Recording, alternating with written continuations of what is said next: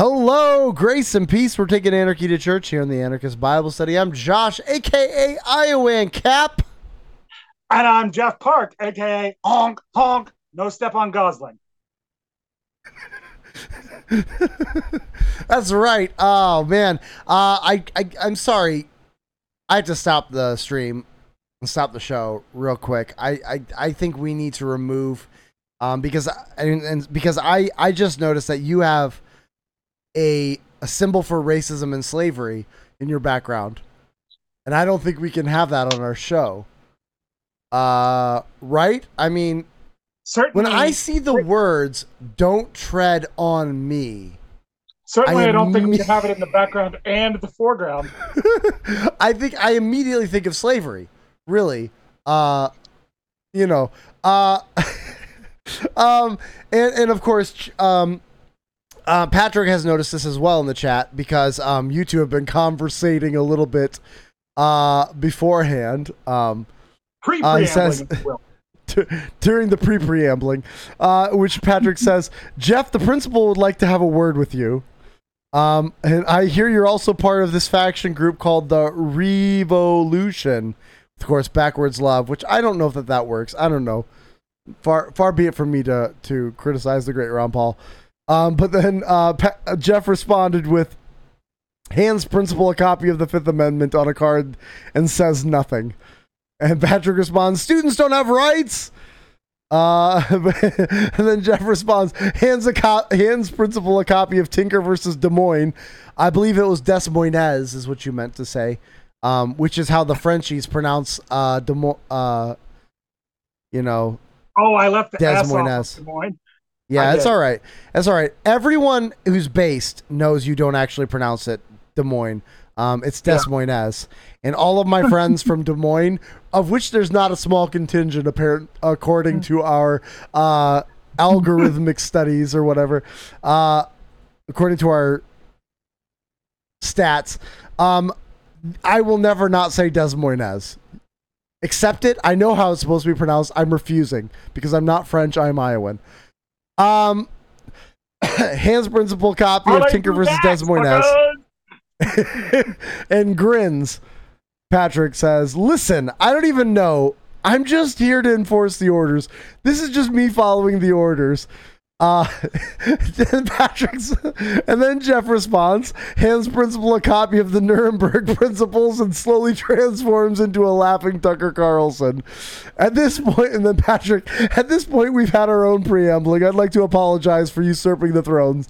And now that we've gotten we've come on the screen, he says, okay, now I can be disruptive. I mean a contributor.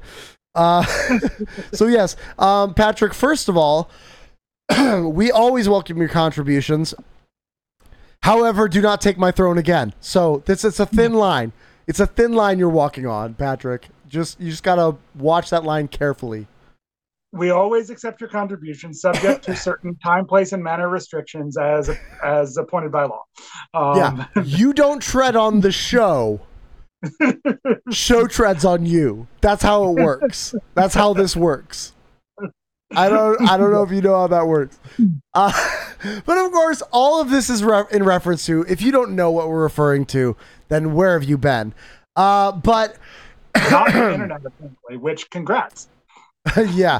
But basically, and by the way, I had thoughts on this subject, which I forgot that I had thoughts on this subject. So I'm going to see if I can find those thoughts. But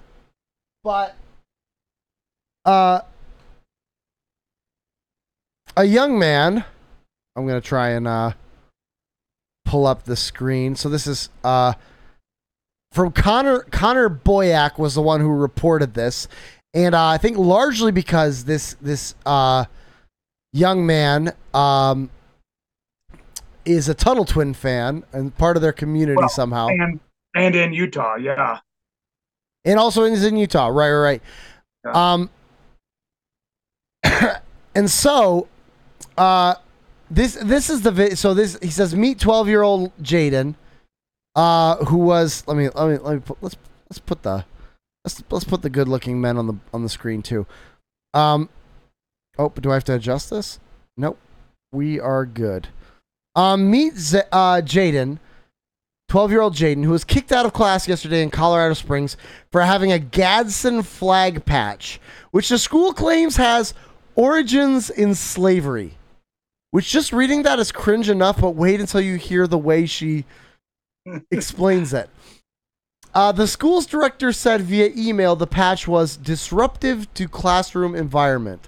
Receipts Sorry, let's be very clear. They don't Correct. mean because the patch was sewn by some slave labor in China. They mean no, that's the kind of slave labor they're into. Yeah, they mean that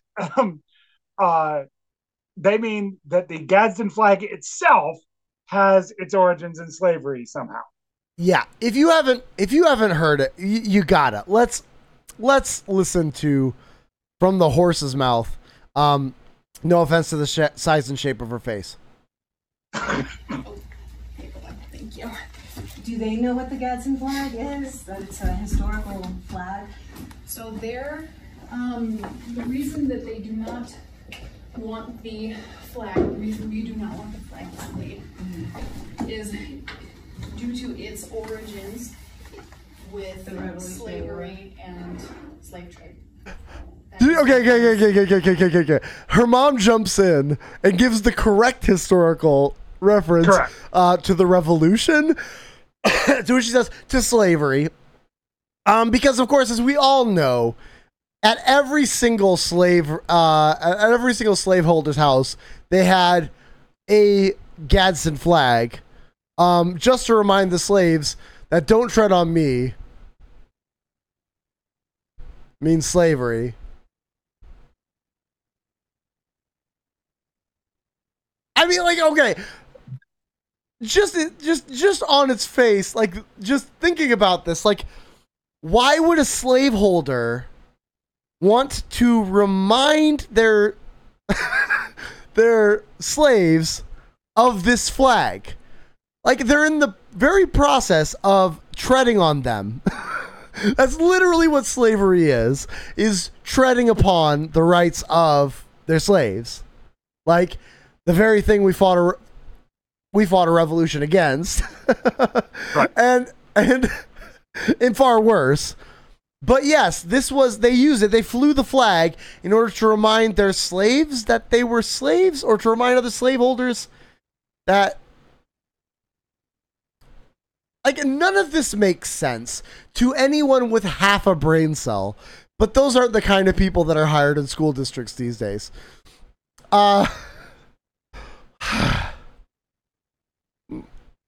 Moving on. But maybe 1/16/19 of a brain cell.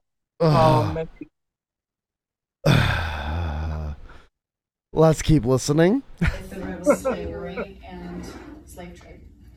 That is what was. That is the reasoning behind why we do not want this displayed. The Gadsden flag. The "don't tread on me." But she doesn't even know the flag's name. She keeps saying the "don't tread on me." Like, the mom keeps informing her the Gadsden flag. The "don't tread on me." Like, she doesn't even know what she's talking about. She has zero awareness of the situation. She's zero awareness of any of the historical anything. First of all, I'm going to see if I can pull up on this absolute unit of a boy. If I can zoom in a little bit more on this, because let's see. Yep, there we go. This will work. Right there. That is right there the face of a child who knows for certain that they are smarter than their teacher. And in this case, very likely correct. Like, this he is holding it in. You see it several times where he is about to start laughing because, oh my goodness, she couldn't start a fire with the amount of brain cells she has to rub together. Like, it's ridiculous. It's absolutely insane. Yeah, this is just, oh boy. But she just doubles down. Of course, she's so intelligent. This intellectual. And sorry, can we just point out that if it's just inherently true that anything having to do with the American founding is automatically tainted by slavery, there's an American flag over her shoulder. She's sitting underneath an American flag. So you can't just tell me that it's like... Yep. And Patrick says in the chat, you know what else is like slavery? This place, by which he's referring to the school. Not the chat, of course. The chat is a place of freedom and liberality, as I just said that I tread on them.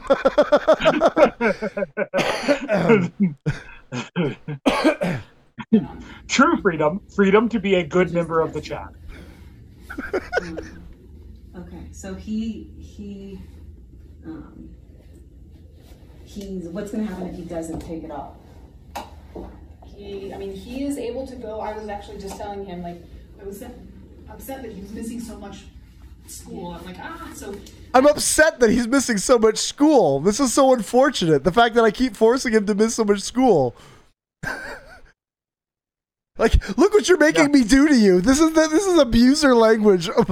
Like, right? Like, why are you making me do this to you, child? Just comply, and then we can move on. You can go back to class. Just take off the patch. Which, by the way, she never actually and learn. Questionability. It has become questionable what you will learn now in that class. but notice that she never actually says he can't go back to class without removing the patch. Like, she's just saying, she's strongly implying it, which tells me that the whole just following orders thing is a little bit exaggerated. That this is a personal vendetta that she's not sure how far she can push. Yeah. Maybe. Probably. Because let's never forget this. I'll never forget this. Never forget this. This is the thing that I said. I wrote a tweet about this, and actually it upset some people who knew me in real life, but I had to explain to them. I said, never forget that judges are just lawyers who shook the right hands. Now, what I meant by that wasn't that necessarily judges are bad or that lawyers are bad. I'm saying they are not a special class of human being. There is a lot of connections and specifically knowing the right people. What I was saying was that just because someone's a judge doesn't make them a higher class of human being. And it's the same exact thing with schools. Like, everyone who knows a teacher in their life knows that there's nothing magically special about people who work for the school system. And that suddenly makes them more intelligent than everyone else.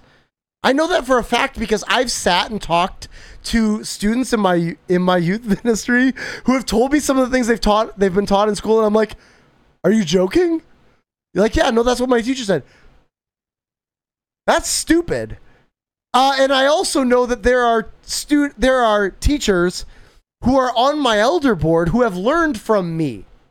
And so obviously, they're not a higher class of academic greatness just because they're teachers. And I'm not putting them down. I am saying, stop putting them on pedestals. Their just people. In the same way that judges are just lawyers who shook the right hands, they're just people. There's no gold in their blood. Can we stop pretending that maybe some of them who have ascended to higher levels of administration are just petty people with petty vendettas? And this is maybe just some crazy person who happened to get the right degrees and say the right things in interviews, and she has absolutely zero intellectual credibility. Happens all the time. Anyone who's worked for that boss, and I know that you know which boss I'm talking about, because everybody has had that boss and wondered how the heck they advanced to the position that they advanced to, knows that just because they advance to a higher level doesn't mean they're a higher quality of human being. All kinds of factors go in. I'm also not saying that all administrative people are lower quality people. I also have known very, very good people in administrative positions in schools. But let's not pretend that they're not people with agendas, with things that they want to push. And it seems like she's tiptoeing throughout this whole video because she's not sure how much she can actually get away with Which is why the best advice, anytime you're in a meeting of any sort, especially one like this, do exactly what they did. Record the whole thing. Yes. Y'all got cell phones with video cameras for a reason. Record everything. If there is anything that smells off to you, record it. I mean, what's the worst that can happen? Nothing happens and you delete the video or the audio recording. Okay. Who cares? But if I wonder if this video, if they don't video it, do they get, because we're going to get to the response that they got, would they have gotten that response if they didn't video it? I don't think they do. I think the teacher keeps trying to push their luck. And yeah. Yeah. Well, and by the way, if you live in Quebec, first of all, how dare you listen to this show? And second of all, then your federation of your 34 teachers unions or whatever, I don't know how you do it in Quebec, even though, as I've shown, I parlez-vous very well. But I parlez-vous okay. Yeah. But anyway, your federation of teachers unions has actually said that they support a cell phone ban in schools, not because they do claim it's also because the kids are distracted and yada, yada, yada, but they come out and say it's because they're afraid of being recorded. Huh. And if you want to find that quote, you can go on Twitter to @AB Parents Union, run by some good people, I hear. You should probably go there anyway. Yeah, @AB Parents Union on Twitter, and it's a relatively recent tweet. Yeah, and also give them lots and lots of money. You should do that for sure. Whether or not you visit them on Twitter. That's right. But let me see. When did they tweet that? It was further ago than I thought.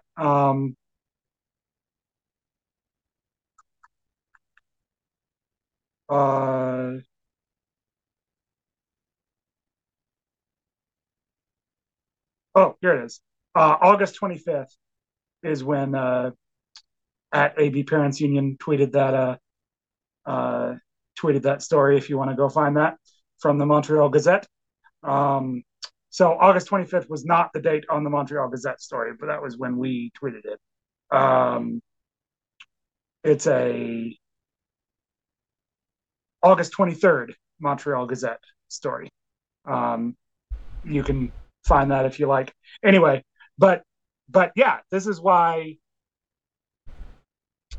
I'll say teachers unions are increasingly warming up to the idea of cell phone bans, is because they're afraid of being recorded.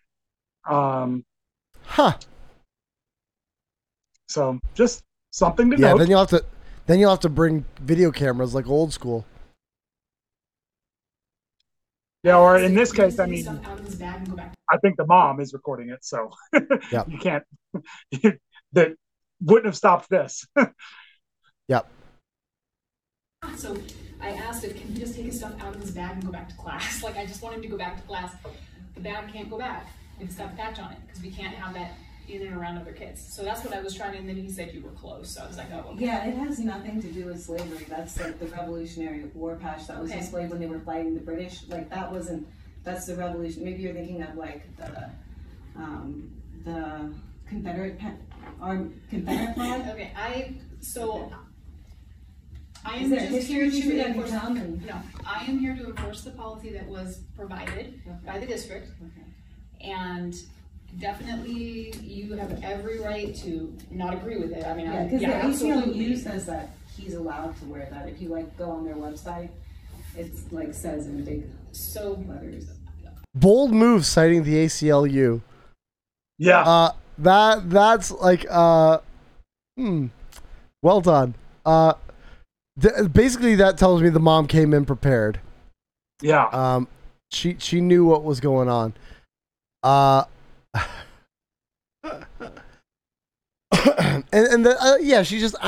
just trying to enforce the policy as it was given to me. Fact check will later prove that to be false. But Right.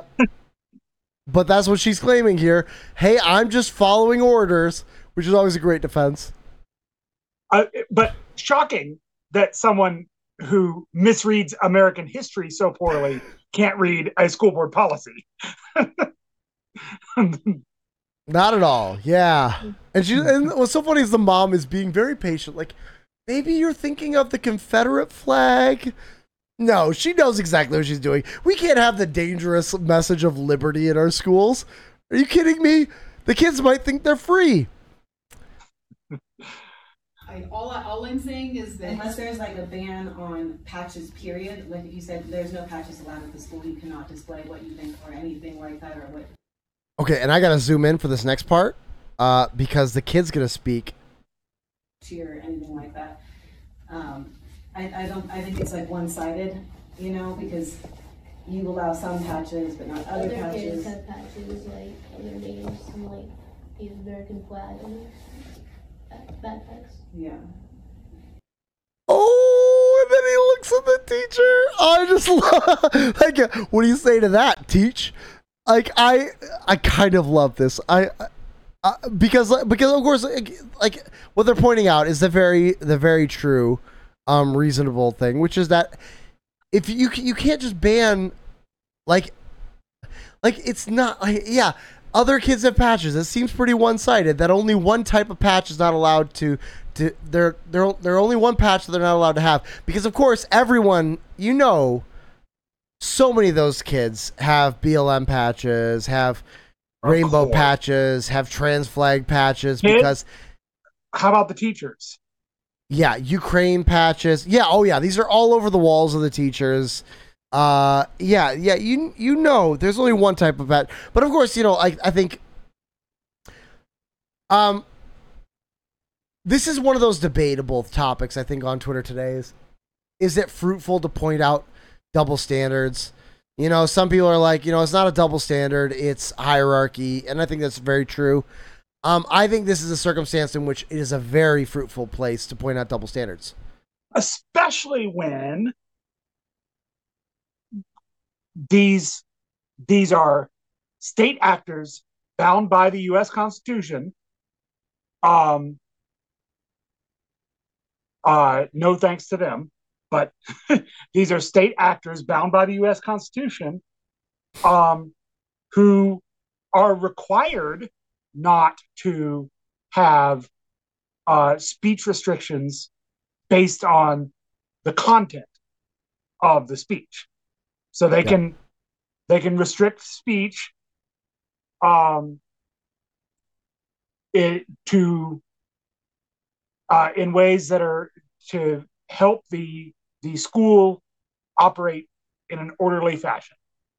That's the Tinker v. Des Moines standard, is that you can restrict speech if you can show a reasonable connection to the orderly operation of the school. But if you can't, you can't. Yeah. And what you certainly can't do in any context as a state actor is restrict speech inconsistently based on the content of that speech. Yeah. Which very much is at play here. That was like flown during the revolution with, I just don't understand that at all. So what I can do is, and if you go onto the ACLU's website, let's talk to someone. I can have you speak to Jeff Yoakum again. Okay. And then he can refer you to our person at the district. Okay. Because, like I said, we're following district policy, is what we're doing. So, the last thing I want is him out of class. Yeah, I know That's you all, too. like, He the last takes thing I his want. classes seriously. Yes. He studies. He wants to get straight A's. He did that. He made honor. See, personally, I want him out of class more. I'm just gonna say that. I think his intellect. Oh shoot, I screwed up something. His intellect is being wasted in this school. So personally, I would like him out of class. When he was here before, he intends to do that again right now, but it's hard because he keeps missing class for this. So I understand that. yeah, and I mean, we teach him to always stick up for your beliefs, and I mean, you're going over the revolution for 7th grade. I mean, the founding fathers stood up for what they believed in against unjust laws. This is unjust. Okay, like I said, we're upholding a policy that was provided to us, which we have to uphold. Okay, can you show me where the policy? So yeah, and that's pretty much the end of the video as we have it. Clearly, the conversation kept going, but this is You could not show where the policy actually says that, by the way. Yeah.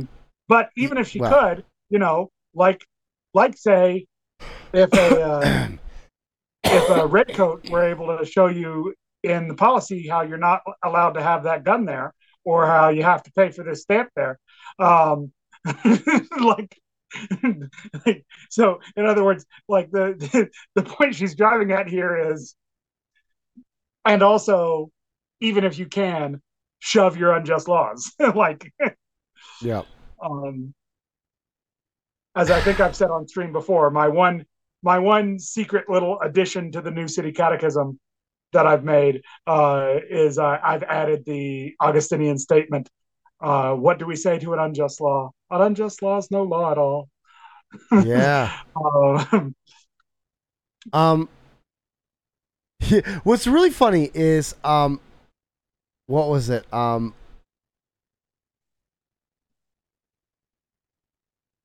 So then Connor Boyack points out that they actually eventually gave an explanation for which law it was that they were breaking, and it is this one that is highlighted right here. Okay. Yes, yeah, look real closely at that. It says, refer to drugs, tobacco, alcohol, or weapons.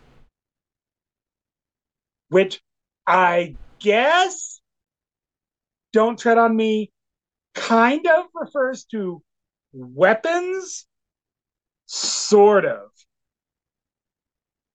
If you really squint at it. Yeah, if you stand on your head and you squint, yeah, I can see how. I would expect the Molon Labe flag, yeah, Molon Labe patch to maybe fall under this more. Especially the one that has a cannon. Yeah. Oh my gosh. I would expect maybe that one. But yeah, I don't know. I mean, snake venom, I guess, is sort of a drug. A boot can be a weapon, I guess. But but yeah, it's crazy. What was it? Yeah, basically, okay, so but then in the end, this is what the Vanguard, which is the school board of directors, ended up saying is yesterday the student returned. Vanguard, with the by patch. the way, is a violent reference to warfare. Sorry. Yep. With the patch still visible on his backpack. Following the district's direction, Vanguard administrators pulled the student aside so that they could speak with his parents and the district. Upon learning of these events today, the Vanguard School Board of Directors called an emergency meeting. From Vanguard's founding, we have proudly supported our Constitution, the Bill of Rights, and the ordered liberty that all Americans have enjoyed for almost 250 years. Already, I hate it. Just saying. The Vanguard School recognizes the historical significance of the Gadsden flag. the Gadsden flag, and its place in history. This incident is an occasion for us to reaffirm our deep commitment to a classical education in support of these American principles. At this time, the Vanguard School Board and the district have informed the student's family that he may attend school with the Gadsden flag patch visible on his backpack. Sincerely, the Vanguard School Board of Directors. Now, at this point, I guess I don't know. Is Vanguard a private school or a public school? I don't think I actually know that.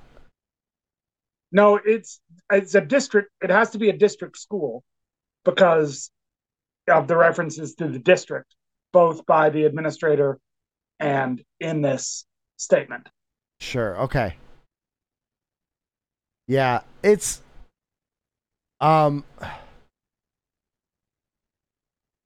yeah, it is hilarious. It's just and it really just and this is I'm trying to find my quote tweet. Of course, I've been buried in much bigger accounts as quote tweets. Bigger account, but less awesome. Let's be clear. Let's see. Oh, I'm not gonna find it in the lineup. Someone. But basically, my response is, this just proves that he is smarter than that teacher, and and is honestly the case in so many cases that kids like this are just smarter. You know, like it, and it's yeah. It's sad to say, but that's where we are, because like I think the big thing is even if this Vanguard school is a private school, the truth is right now we're in a situation where if you're still expecting to follow what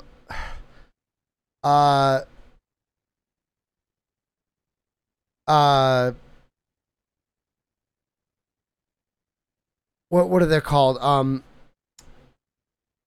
accreditation guidelines, all of your teachers are being taught these things at public schools, at private schools that are just as liberal as public schools. You know, like this is where all the teachers are coming from. This is what they're all gonna believe. And so it's a charter school. It's a charter school. That seems right. And by the way, I should have realized it's not Utah, it's Colorado. And the reason I should have realized that is because Jared Polis, the self-proclaimed most libertarian governor in the U.S. Good. Well done, Cato. Yeah.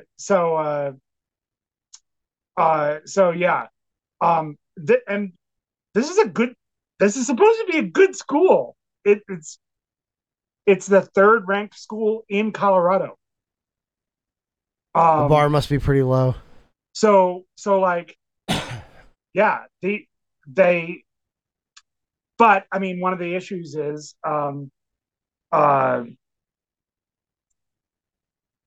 charter schools often are subject to more state control, more state regulation than other schools of choice. And that is especially true depending on the state.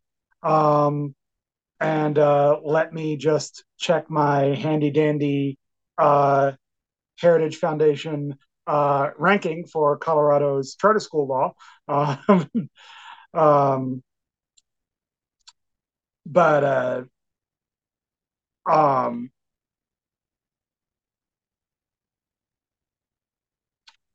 But yeah, it's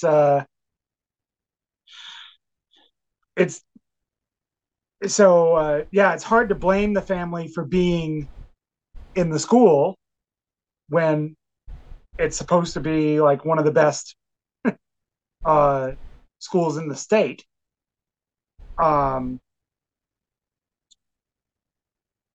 But all right.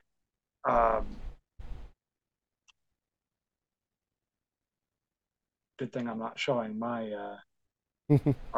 screen here, so I would have just doxed something. Yeah. I mean, but ultimately, like, there's one thing that we have to remember is that, first of all, get your kids out of public schools. That's my lesson, and I'm gonna say, I'm this is speaking for me, not for the director of the Alberta Parents Union. Homeschool your kids, but also if you can't, if that's not an option, make sure that you are getting them reading the Tuttle Twins, because this is what also what Connor Boyack posted. That face when you tread on a Tuttle Twins reader for wearing a "Don't Tread on Me" patch. That's right, and with the little smile and the teacher like looking kind of like. I think that's just a classic shot, and that is exactly right. Get your kids the Tuttle Twins. Also notice this is the other patches on his backpack. You can tell why they went after that one. And yet, like, look at some of the other patches he's got. I'm gonna see if I can. I'm not. Let's see. I'm gonna zoom in. See if I can zoom in. Oh no. Oh no, that didn't work. All right. Oh.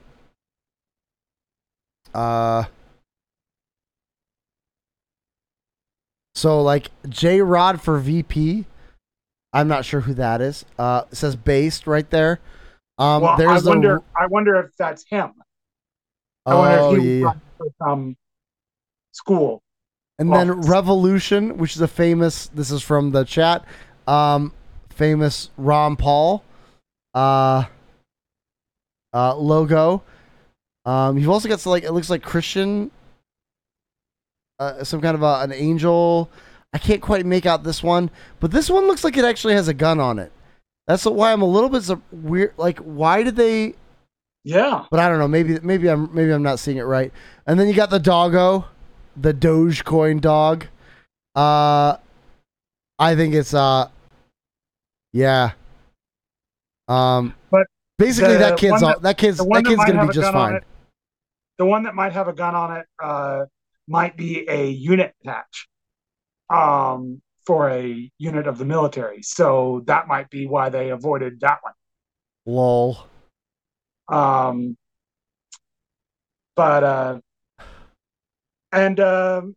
Yeah, unfortunately, it looks like Colorado is tied for first with Indiana, according to the National Alliance for Public Charter Schools, in terms of their charter school law. So that's discouraging.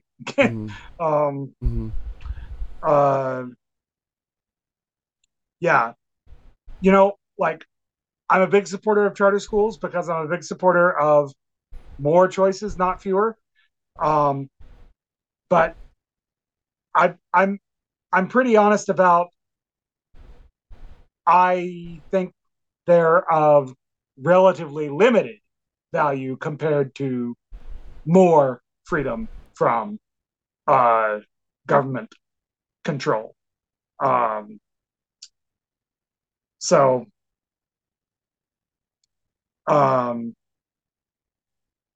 this is the one that most people point to. That's the ranking most people point to. But there's a Center for Education Reform ranking also. Let's just see. Boy, it's harder to read. These are A, B, C, D, F. Got it. Okay, so let's see. Colorado falls in the B range according to the Center for Education Reform.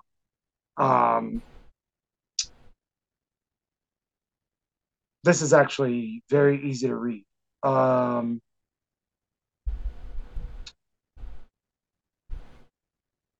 Very easy to see what might be the problem here.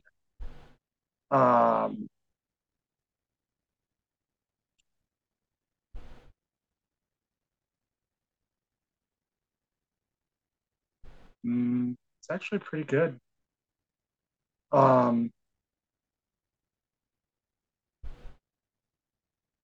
Actually pretty decent. School autonomy. Okay. Colorado gets a 5 for school autonomy out of 10. and a 4 for teacher freedom out of 10.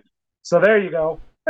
that's that's part of it. There's some heavier regulations. It looks like.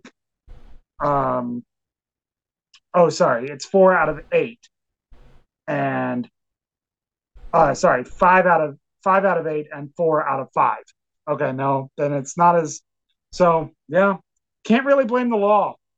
Um, can't really blame the law that much. Like, room for improvement with the law, but can't really blame the law that much. Um, but you can blame people who are just wildly unfamiliar with their constitutional obligations. Yep. And I'll just quickly quote 2 Supreme Court cases, both where school boards were the rights violators, found to be the rights violators. So, West Virginia State Board of Education versus Barnett. It's famous mainly for this quote. So, West Virginia versus Barnett is about whether Jehovah's Witnesses have to say the Pledge of Allegiance.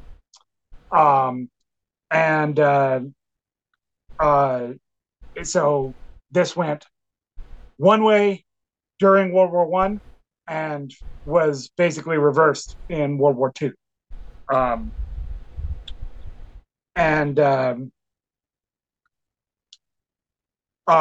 so Justice Robert Jackson, writing for the majority, says, if there is any fixed star in our constitutional constellation, it is that no official, high or petty, can prescribe what shall be orthodox in politics, nationalism, religion, or other matters of opinion, or force citizens to confess by word or act their faith therein.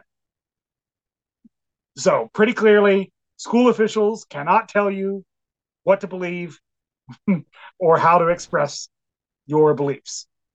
So, in as much as this is saying you can't have a Don't Tread on Me patch when you could have a Black Lives Matter patch, that would be a violation of West Virginia versus Barnett. But then I was also referencing Tinker versus Des Moines. So that would be the Des Moines Independent Community School District.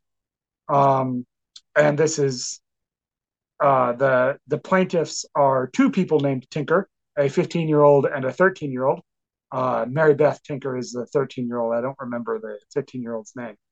And a couple of other kids. There are five kids were punished under a policy where they wore black armbands to protest the Vietnam War in school. All they did was wear black armbands. They did not cause a disruption. They did not block hallways. They did not unfurl a banner and interrupt class or anything like that. They just wore black armbands to school, and were penalized for it.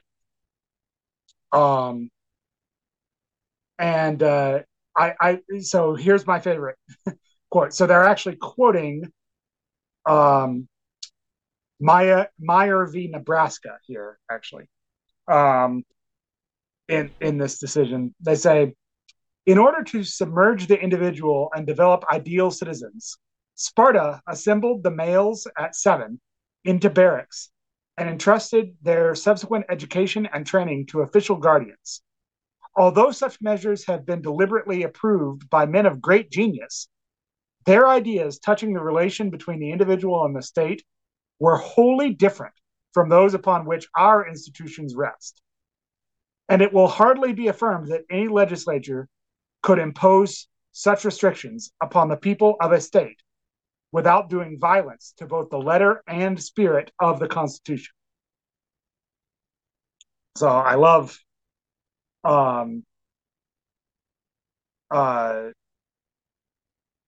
that. So here's the key holding. A student's rights, therefore, do not embrace merely the classroom hours. So here they're slapping down the, well, you can express yourself academically in the classroom, but we have to keep order in the lunch hall and all this, right? So he says, a student, and this is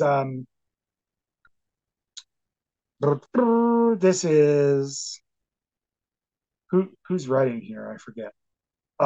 Justice Fortas, who is, I don't think the Chief Justice at the time, but by far the oldest justice at the time. Um, um, okay, he says, a student's rights, therefore, do not embrace merely the classroom hours.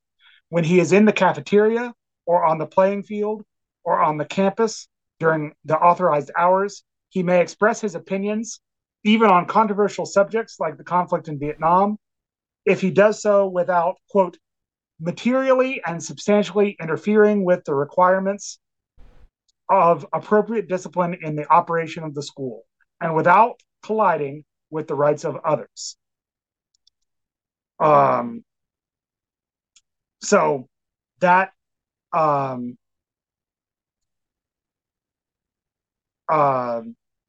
then one more quick quote from Tinker. Freedom of expression would not truly exist if the right could not be exercised only in an area that a benevolent government has provided as a safe haven for crackpots. I love that. I love that line. So this is, I don't think free speech zones were even a thing at the time of Tinker, but he's already blowing up the idea of like free speech zones. You're allowed to, here's your safe haven for crackpots, where you're allowed to speak your mind, but not outside of this area. So anyway, but and basically the main holding here is this was not disruptive. You can't punish kids for expressing themselves in a non-disruptive way. And it's a short opinion. So anyway,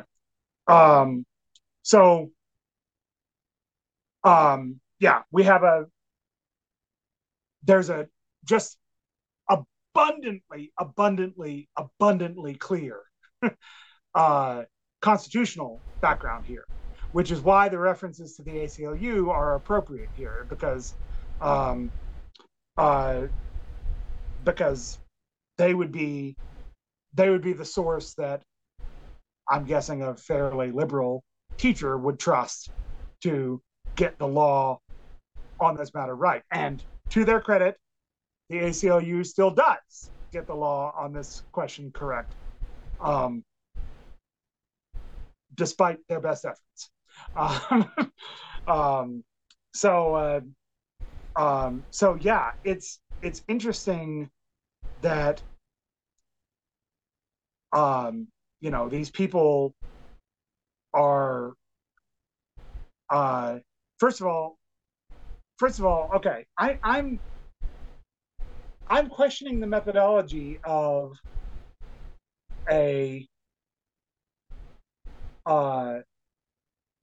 ranking that puts a charter school law high when charter schools are having to apply school district policies. Like one of the whole ideas of a charter school is that you're supposed to be free of the stifling bureaucracy of the school district. How, if you're applying school district policies, are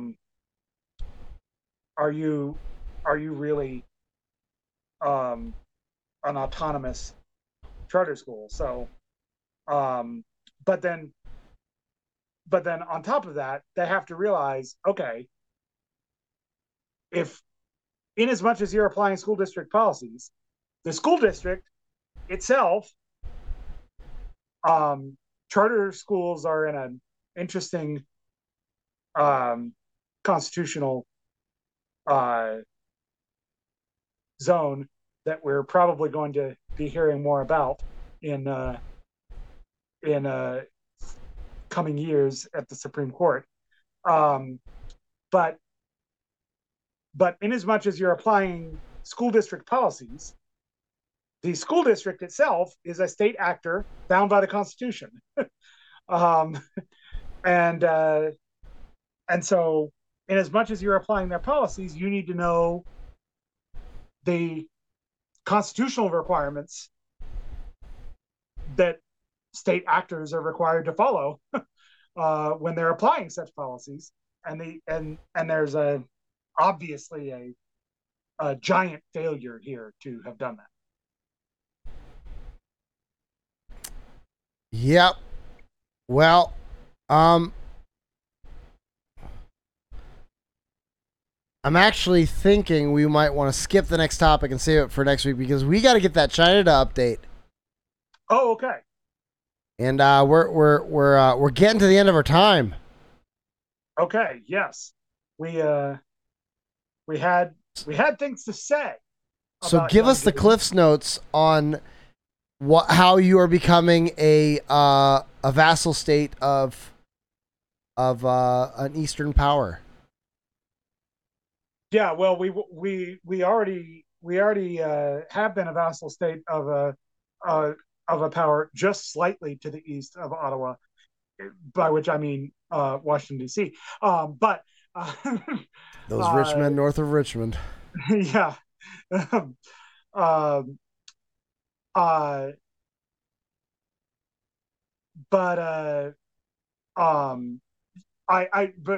before we entirely leave Jaden, I want you to give the viewers just a taste, then, especially if we're only doing this one last one. Give the viewers just a taste of the sort of thing that they can see in the Talking Tolkien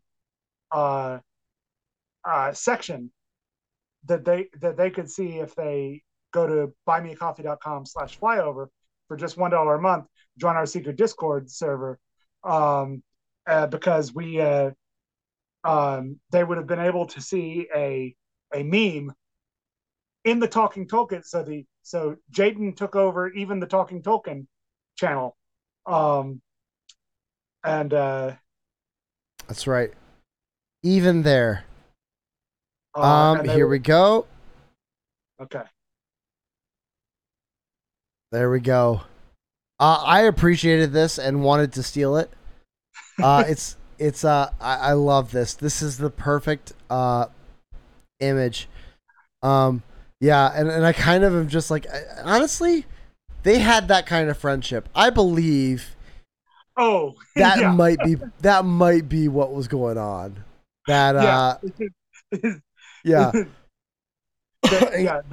And for those listening, it's the picture of the teacher doing the well, I'm just following orders face, which and looking at Jaden, who's got that holding back a smile face, and over her it says J.R.R. Tolkien, and then over him, C.S. Lewis writing a story where Jesus is a lion and Santa Claus is there too.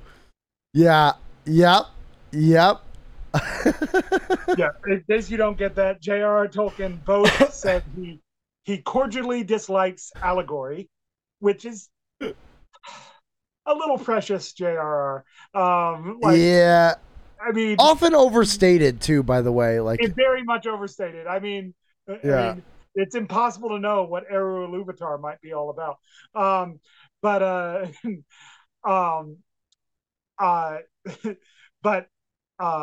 actually, back when he was actually funny, Stephen Colbert did a hilarious bit on that where CNN used a Balrog as a stock photo as if it were a demon. And Stephen Colbert did a hilarious bit where he's like, that's not a demon, it's a Balrog. And demons are fallen angels who didn't want to serve God, so were cast into hell. Balrogs are fallen Maiar who didn't want to serve Eru Ilúvatar, and then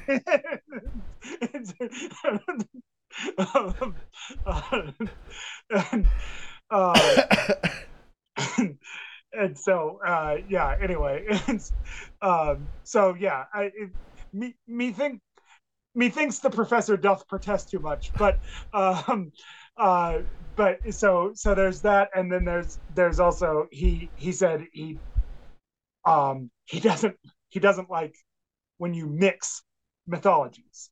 Um, so there shouldn't be um, uh, there shouldn't be like um, a pan creature and dwarves in the same mythology, for instance. Um, and C.S. Lewis just throws them all in a mixing bowl, and especially Lion the Witch in the Wardrobe. And C.S. Lewis says, "Hold my ale." Yeah, yeah. So Oh, but I do want to comment on something that Patrick said in the chat before we move on from Jaden too. Okay. He said the fact that nothing has been done with either the ignorant or lying admin shows my black pill natures on saving the system. Yeah, that's one of the things that I actually commented on right away when I saw the that note from the board. I mean, they essentially said Jaden's in the right; he can wear whatever he wants, but they did so without actually making an apology. Yeah. Like, no actual apology was given there. Like, there's no, we regret our actions. There's nothing like that. It's just like, oh, of course, we've always believed this. Well, not in the day that Jaden was pulled out of class and forced to sit in a room with his mother and this teacher. Like, you didn't believe it at that point. Yeah, I agree. But yeah, China. Yeah. Okay. So yeah. All right. You mentioned the China swiftly becoming a vassal state, but not if our primary suzerain has anything to say about it, because Michael Chong is Michael Chong is the member of parliament who was directly intimidated by the Chinese Communist Party, um, and spoke out about it on the floor of the House of Commons. He is testifying before the United States Congress um, about Chinese interference. So um, so while Canada doesn't seem to be investigating Chinese interference with Canadian democracy, maybe the United States will get interested, um, and maybe that will require some more uh, uh,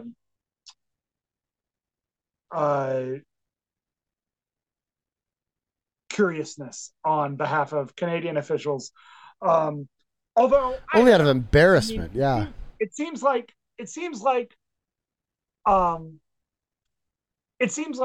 Canadian officials can openly muse about how authoritarians might win the next U.S. election, as opposed to all the other U.S. elections. That, oh, guys, we're worried this time the authoritarians might win. But there's even one authoritarian that wants to like get rid of the Department of Education and the FBI and because that's what they mean a Republican might. Um, um, uh, but so apparently Canadian officials can openly muse about that. Canadian officials can issue travel warnings to members of the I'm not gonna even try 2SLGBTQIA plus, etc. Alphabet folk. Yeah, that a travel warning, like a hilarious travel warning, because it doesn't warn them where not to travel to. It's a travel warning that says, hey, some parts of the U.S., we're not going to tell you which parts, might be dangerous to you if you identify primarily by the interesting ways you use your genitals. Um, uh, uh, some parts of the United States, we're not going to tell you which ones, might be dangerous. We're not going to tell you how to avoid that danger. We're also just going to refer to the fact that organizations in the United States have issued travel warnings. We're not going to mention where they've said not to travel to because it's Florida. Um, um, uh, we're going to refer to those as if they have anything to do with anything when the travel warning from those organizations was don't travel to Florida if you can help it, and make sure to tell everyone why you're not traveling to Florida on your social medias. And also, if you do have to travel to Florida, make sure to protest against the government while you're there. That was the travel warning that the Canadian government used as its pretext for issuing a travel warning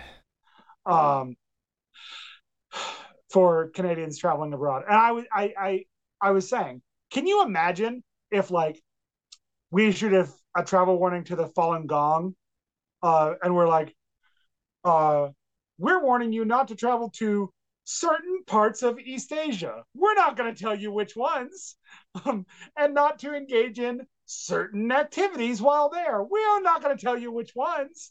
It's like, which is no, much more reasonable threat. Like that is actual threat to their life. Right.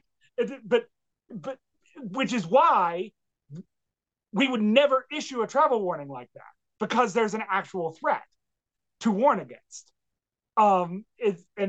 So it would be callous and stupid to issue a travel warning like that, because that's not what you do in those kinds of situations, which is how you know this isn't a real travel warning. Anyway, sorry, I didn't even plan on talking about that, but okay. So apparently Canadian officials do not care about pissing off our big bully neighbor.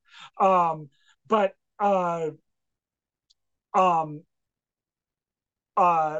any rate, Michael Chong is going to speak to the U.S. Congress. Things might get interesting, is I guess what I have to say about that. Yeah. Yeah. Yeah, you hope that it's not. I mean, there's ulterior motives. You know, people who want to start a war with China, of course. We're not into that. But still, it's good to talk about this. Yeah. So yeah. Yeah, and then I don't have a lot to say about the Tasha Keridan column. That can be where we skimp a little. She just points out that I mean, it's quite a headline. Yeah. Yeah. Liberal inaction permitting China to colonize Canada. And she just points out that that Canadian sovereignty is at stake here, and the Liberals do not seem interested in doing anything about it. And she points out, okay, so she points out when you say sovereignty, who really you're going to have a hard time getting Canadian voters to go, oh yes, sovereignty, that's what we really care about. But she points out, okay, but if you care about housing, Chinese money laundering inflated Canadian property values for decades and helped push home ownership out of reach for today's buyers. On drug addiction, China is the main source country of fentanyl found in Canada. I was talking to a guy who imports stuff for a living, and he says to import something from Mexico, it gets combed over like you wouldn't believe. It's like 8 extra days at customs every time he brings in something from Mexico. But the fentanyl isn't actually coming, and fentanyl is the big problem in Canada right now. and I don't know if that's the same in the U.S. I kind of assume it is, but fentanyl is what the big problem is right now. The fentanyl's not coming from Mexico. The fentanyl's coming from China, and he says he brings stuff in from China, no delays ever. So it's a huge problem. It's, for whatever reason, they're not applying the same scrutiny to Chinese shipments as to Mexican shipments when for some reason. Yeah, when the real problem right now, if drugs is what you're worried about, you shouldn't be worried about Mexico right now. So she said, okay, if you care about the economy, China started a host of Canadian industries for control, Chinese control, from lobsters to lithium. And then this one's interesting. As for individual pocketbooks, remember Nortel? The Ottawa company was a global leader in the tech business in the 1990s. Its stock a fixture in the retirement portfolio of millions of Canadians. They lost their shirts in a scandal that fingered Nortel's chief executives, but evidence has revealed that Chinese state-sponsored hacking was really to blame for the benefit of none other than Huawei.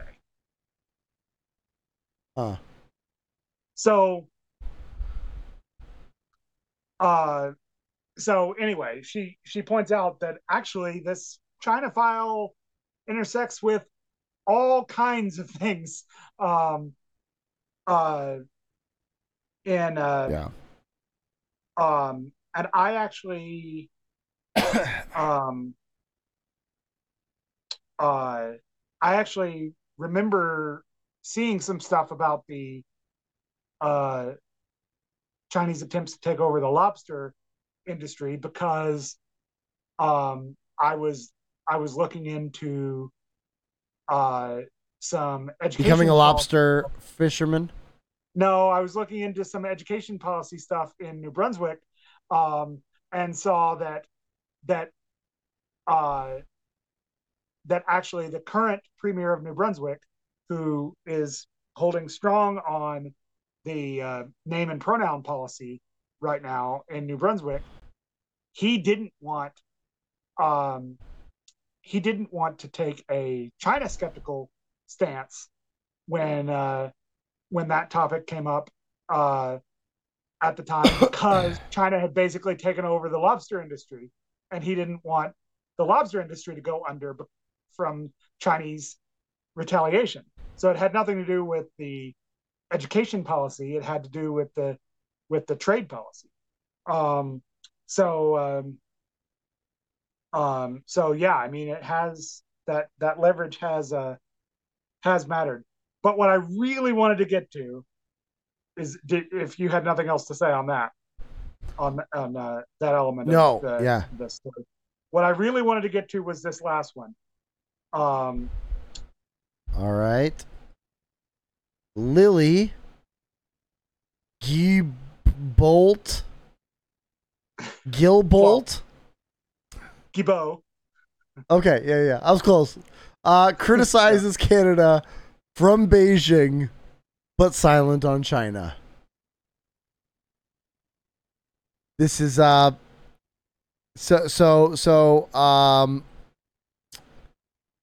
what? Okay, so basically, so the environment minister, Stephen Guilbeault, calls out Canadian companies and regulators while visiting emissions leading China. The side eye of that one from the Toronto Sun was spectacular. Yeah. That is crazy. Like think about what he's saying. What he's doing is so he goes to Canada to criticize, or to China to criticize his country, while sitting in the most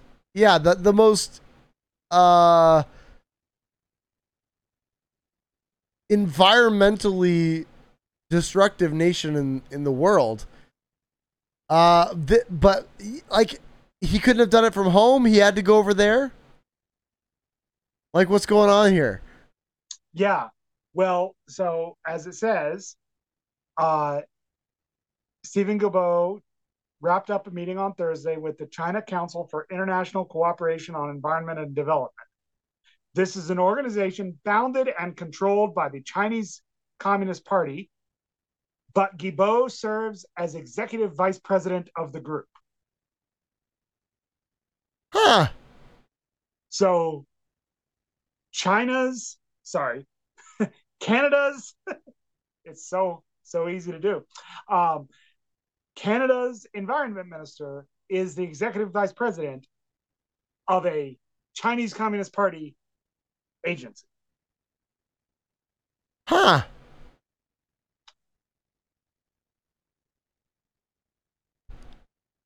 So There's nothing questionable about that at all, is there? Yeah. So and they point out that previous environment ministers, Peter Kent in 2014 under Stephen Harper and Catherine McKenna in 2016 under Justin Trudeau, had also attended the annual general meeting. But Lilly points out neither of them participated with this group at a time when China was interfering in Canada's elections, operating illegal police stations to intimidate Chinese Canadian citizens, or after China had kidnapped our citizens. For instance. So, and also, by the way, I'll also just say it was probably pretty wrong then too. Like, yeah, I was not a fan of Peter Kent, and and crap like this is part of the reason why. But regardless, it was probably wrong then too. But it's definitely hard to stomach now. Just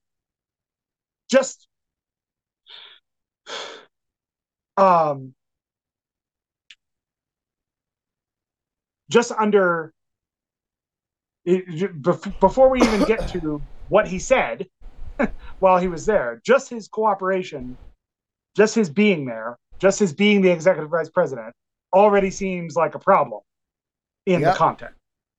But then he points out that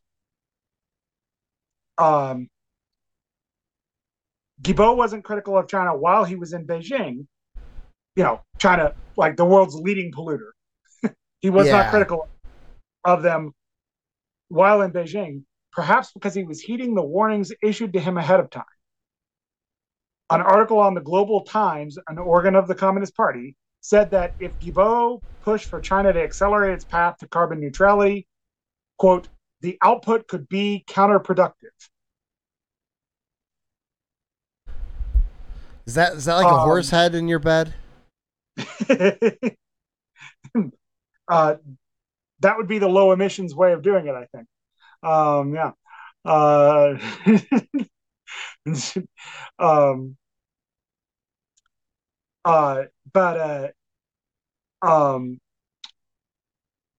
So, and that I let me just scroll down real fast and see if he points this out. Okay, he doesn't. You want to guess, IOANCAP, when China projects to be carbon neutral? And this is non-binding, just like their own non-binding statements of when they plan to be carbon neutral. I don't know. I mean, most people are saying, I don't know. I have no idea. I wouldn't even have a range. So for context, Trudeau and Guilbeault are pushing for 2035. Alberta is willing to promise 2050. So this is the big conflict between the big conflict. There are innumerable big conflicts between Alberta and Canada right now, but I love how you say that. Alberta and Canada. Like that's Yeah, the conflicts between I Alberta and usually Canada. say Ottawa, but the government of Canada and the government of Alberta are are uh, fighting across multiple fronts right now. But one of the big ones is 2035 is the Canadian target, and 2050 is Alberta's target. And Alberta just straight up cannot meet the 2035 target without needless human suffering, vast amounts of needless human suffering. Okay, so Canada probably can't meet the 2035 target, even if you're not counting Alberta as part of Canada. The rest of Canada probably can't meet the 2035 target, but Alberta and Saskatchewan are the two places where it is going to be the hardest to meet, because we don't really have hydro, and even if we did, you can't get hydro approved. Uh, uh, you can't ramp up nuclear quickly enough. We'd love to. You can't ramp up nuclear quick enough. Thorium is not going to be a thing in time. Like geothermal is something that Alberta is working on, but there's not going to be enough in time. And wind and solar, it's just, I'd like to introduce you to the concept of Canada, and not coastal Canada in terms of wind. We've got plenty of wind in the southern part of the province and plenty of sun in the southern part of the province, and we've got a ton of wind and solar in the southern part of the province. It's just not enough, and it never will be, or not in time. So, but what we do have is the biggest oil spill in the history of the planet that we're trying to clean up, and and so anyway, so but that's the conflict domestically between 2035 and 2050. So now that I've given you that context, I'll give you one more chance to take a guess as to where China lands on that conflict. Wow. Let's do 2070. You're very close. 2060. 60. Oh. 2060. So China's useless promises are, which 10 all years of them later, are. All of these are useless promises. Let's be real about this. Like no one's actually going to be carbon neutral. Period. It's not going to happen. Not just. But 2060 is when they're claiming. So their useless promise is even worse. Is even further behind Alberta's useless promise. Correct. Although wow. I think Alberta could probably do it, especially if they let us go nuclear. I'm always looking to go nuclear.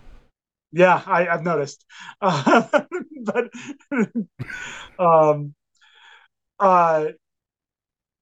okay, so here was his statement. To see the leader of a great Canadian company say that he is basically disengaging from climate change and sustainability, that he's going to focus on short-term profit, it's all the wrong answers.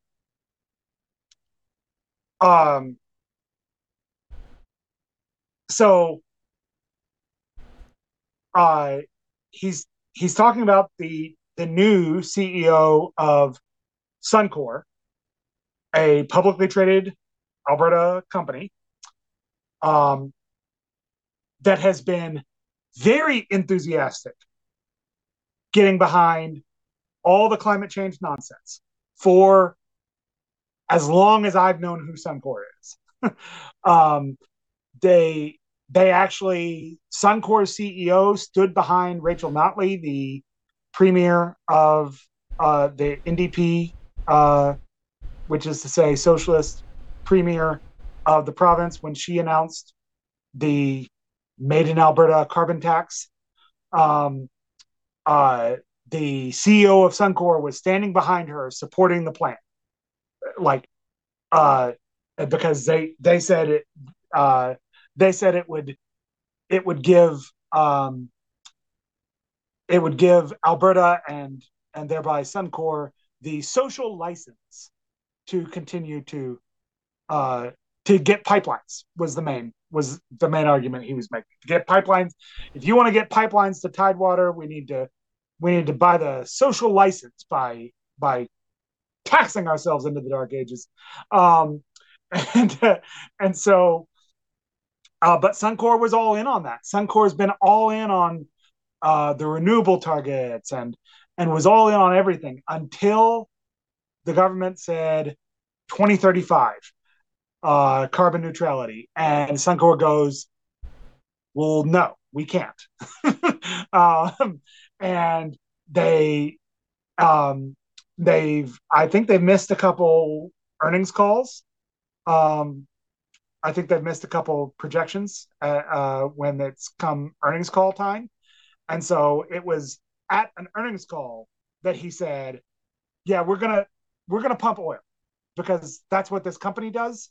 We pump oil, so we're going to pump oil and stop worrying quite so much about the unprofitable parts of our company."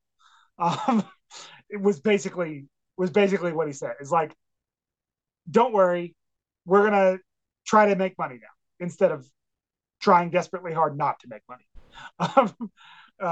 Right? Like that was essentially all he was saying. Um,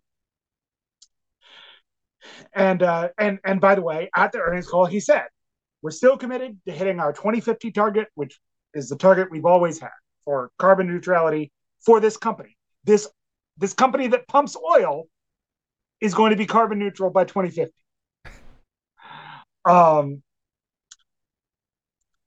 uh, and yeah, and Lily points out that Guilbeault um, even blamed the forest fires on Suncor wanting to pump oil instead of lose money. What? So What? yeah. Yep, right here. Yep. That is crazy.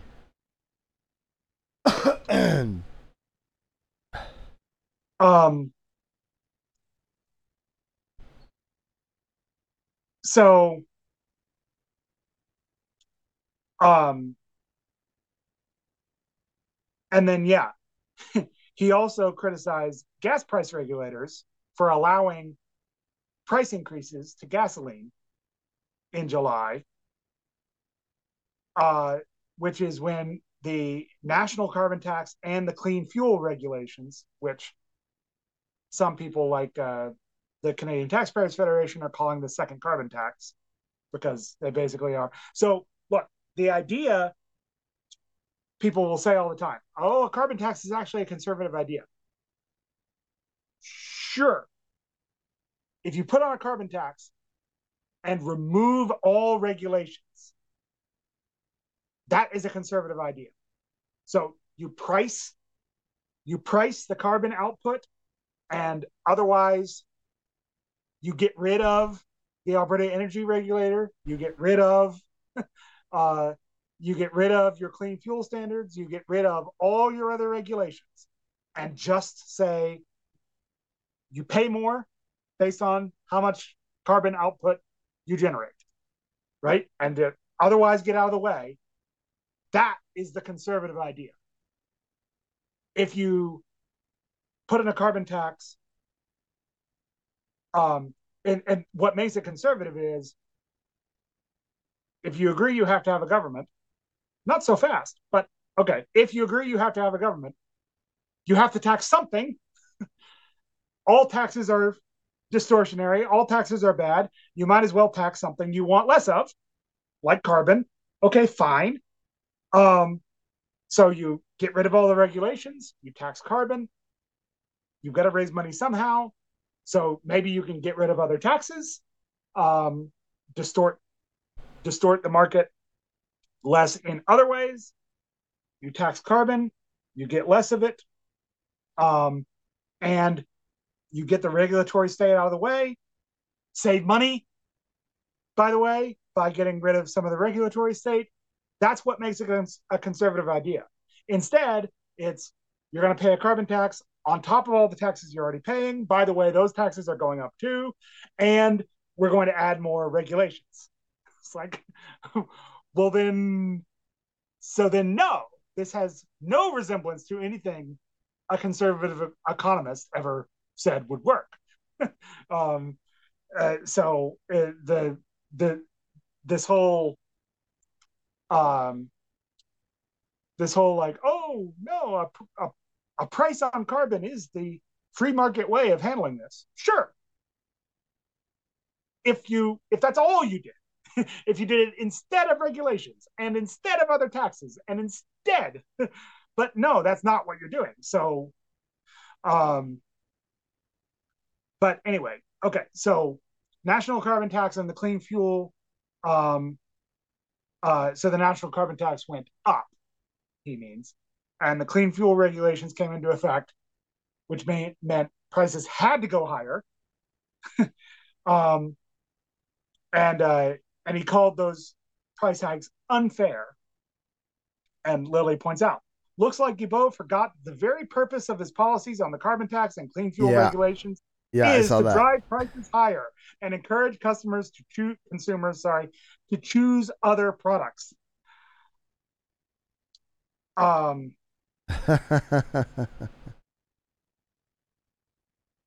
So, and then he ends by saying, if only Guilbeault were as tough on China as he is on Canada. Prior to heading to Beijing and criticizing our industries and government agencies, he was engaged in fights with provincial premiers. On China, the country building a coal-fired electricity plant a week, sometimes more, Guilbeault is silent. Yep. So. Yep.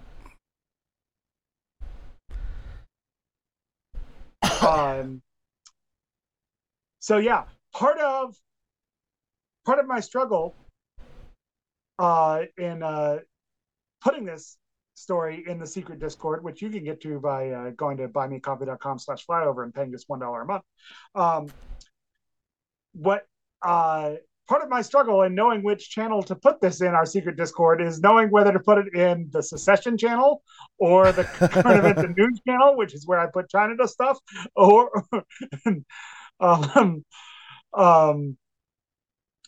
or where exactly this belongs. Because yeah, frequently I would put stories like this in the secession channel.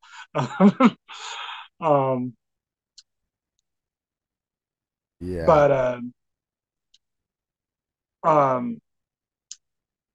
But yeah, it is frankly,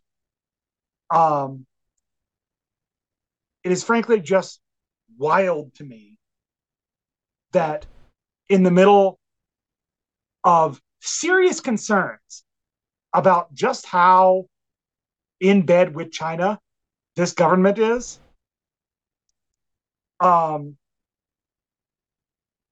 a major minister of the crown who is actively at war with provincial premiers will go to Beijing to criticize an Alberta company and Canada's own regulators. I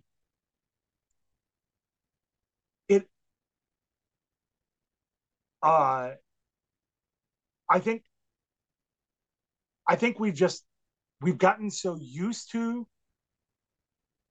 the absolute clownishness of these people that it's almost hard to calibrate appropriately how unbelievably outrageous it is. um, that someone, I mean,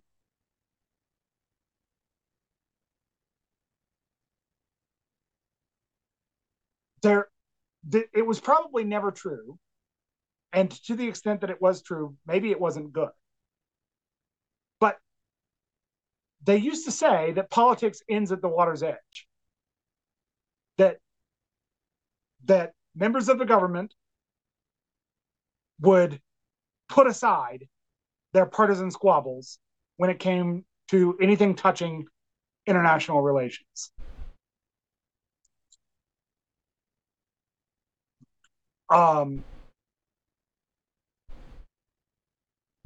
But so I'm just now catching up on Patrick in the chat, who is just Yeah, wild. he's on fire.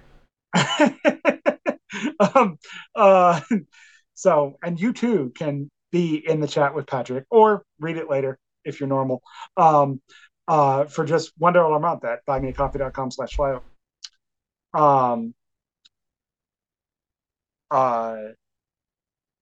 But okay. Or if you would like IONCAP to be carbon neutral by 2035. There it is. How much would that cost?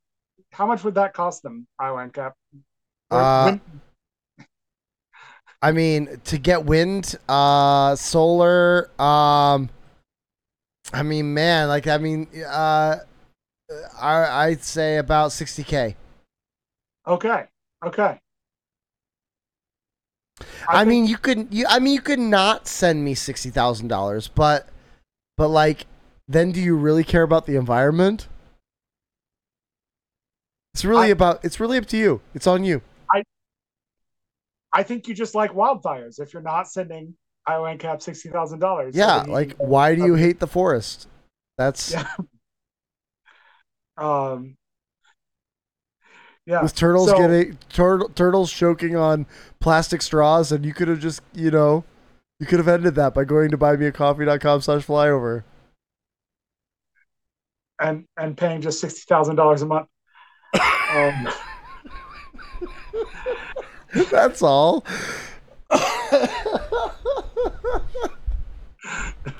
It's so reasonable. Or if you do want IONCAP to go nuclear, you only need $5 for that. $5 in the right topic, and I can go nuclear. All right.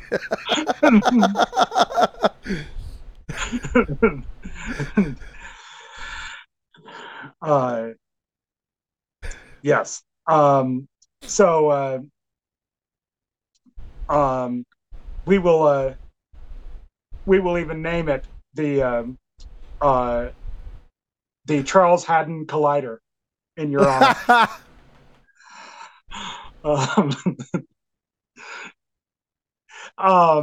But anyway, so yeah, it's that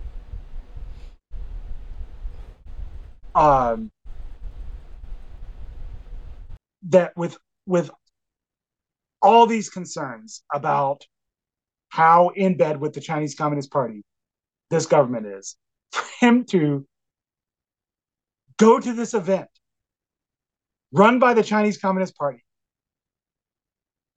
to at which he is an executive vice president, to drag his own country in multiple ways, is like I was saying before we recorded. Like, they have climate conferences in Belgium. Just like wait, right? Like just it would be so much less just overwhelmingly outrageous if he just waited and did it in any other country. But you have to do it in the country that is openly manipulating our democracy, openly, and not in a good way, openly openly opening up fake police stations to intimidate Chinese Canadians, openly harassing duly elected members of our House of Commons who are Chinese, intimidating them with their connections in mainland China, basically intimidating them that they will persecute their connections in mainland China if they don't get in line. Kidnapping Canadian citizens in exchange for, by the way, Canada arresting and extraditing an executive of Huawei uh, to the United States.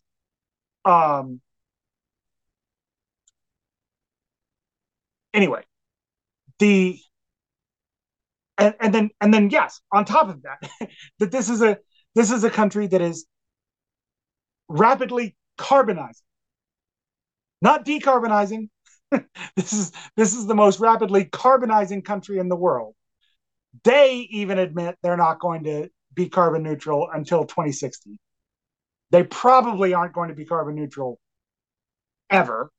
If they are, it will be because they played a disastrous game with their own population and they're having a demographic collapse, would be the only reason they would be able to meet these goals.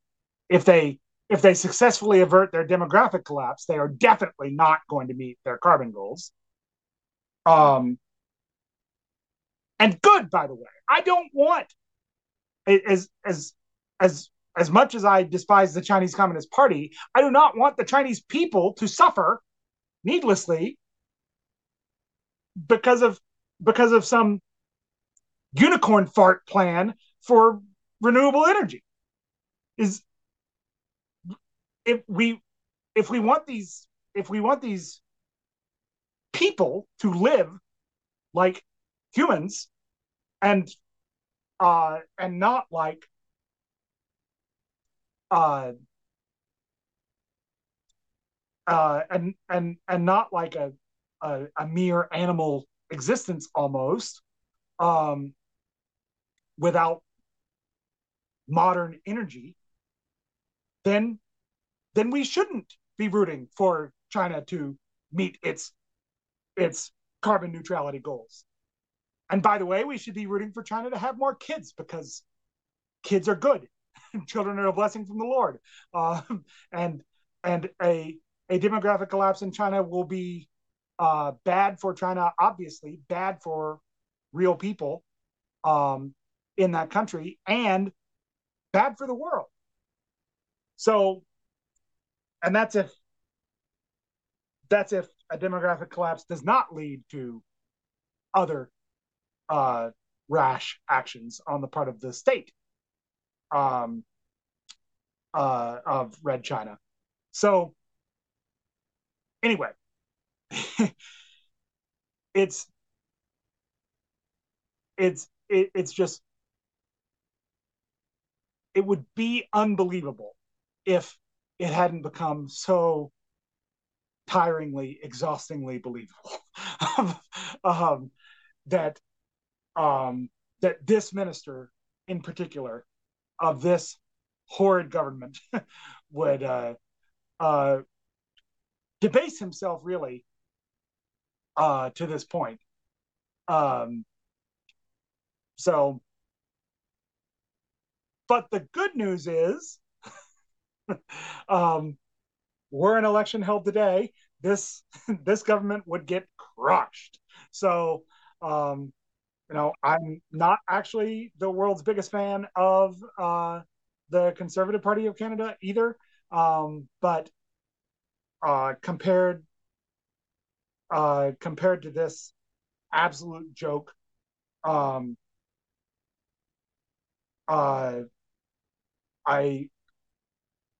might have to work up the gumption to celebrate. I think you're being slandered in the chat here. Not exactly slandered, as misrepresented, which I don't know if that's slander exactly. What he's referencing Cave to the Cross episodes 237 and 238, in which I believe are the best performing episodes that he's ever had.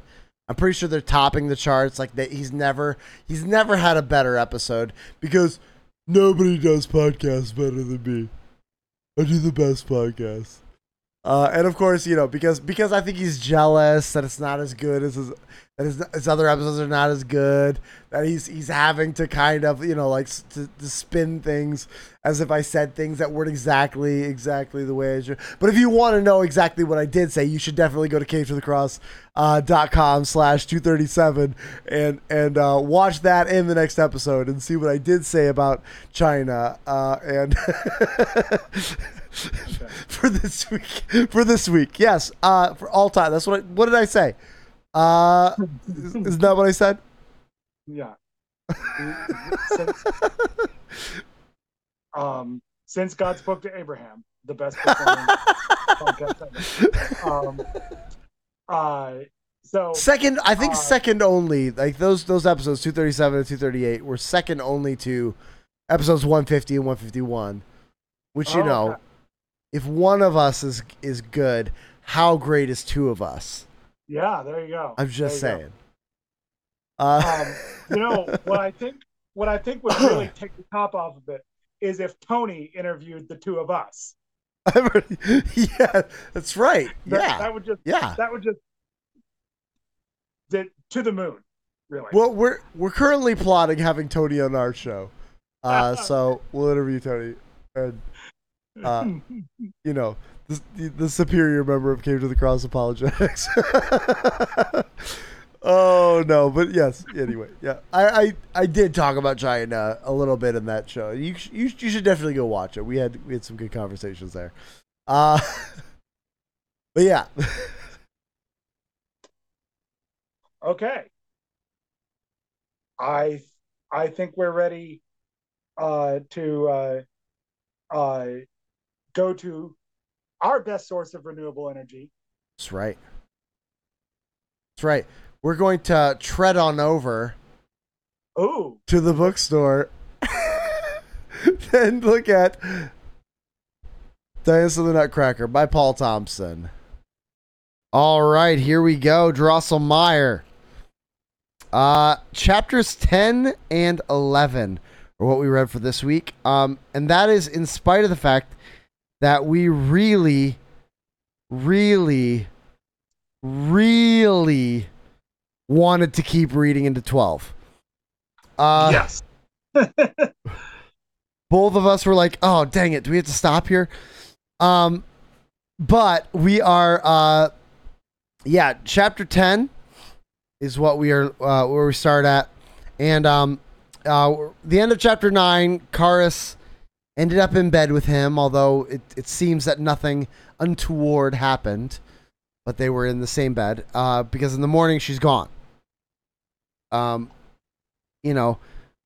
Pastor Josh would have words for Drossi, like you're playing with fire here a little bit, buddy. I don't know.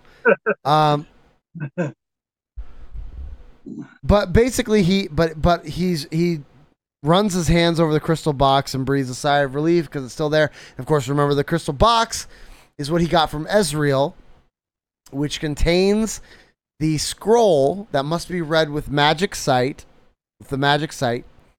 that will be used, that when you look at it, you will learn how to enter the globe worlds, but then it'll immediately or soon after disappear.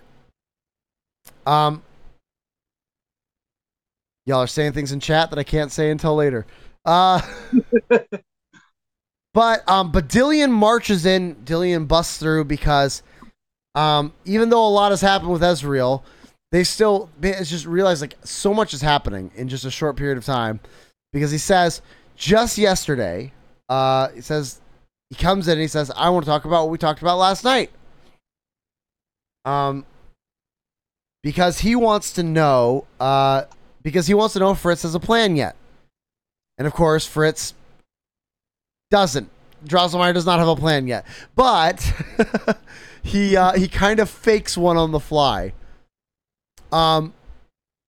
which his basic plan comes down to he's going to essentially they're going to choreograph the fights, so that no one actually gets killed, and then afterwards they're going to have guards who are actually the prisoners set in place in order to cart off the bodies and hide them and make it seem like they died, and then from there to smuggle them into the woodlands among the woodlanders,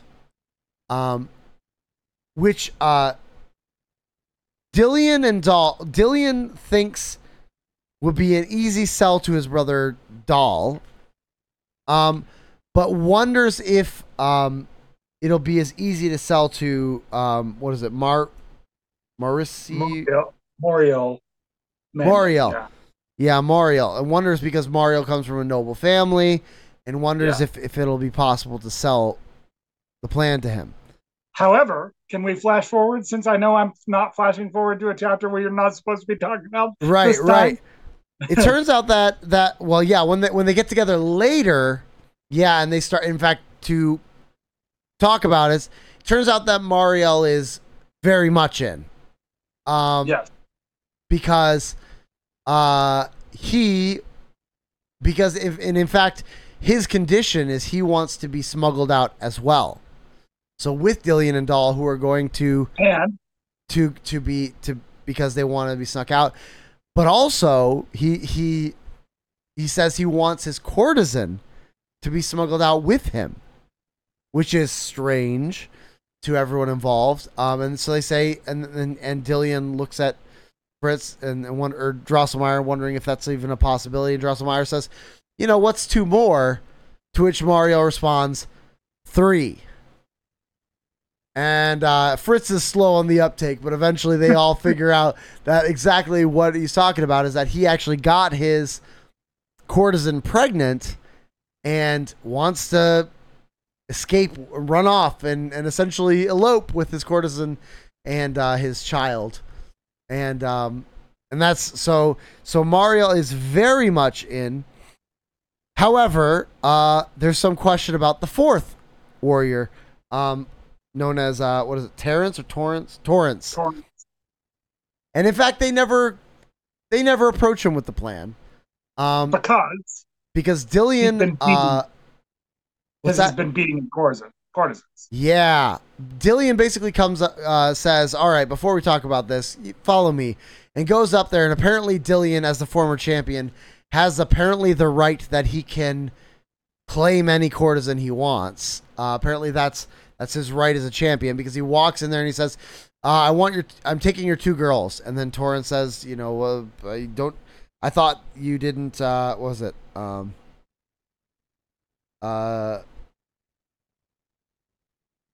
I thought you didn't exercise that right. And he says, it was a courtesy, one that I'm rescinding.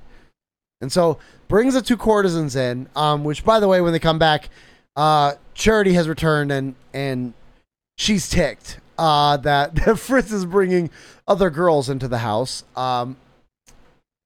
understandably.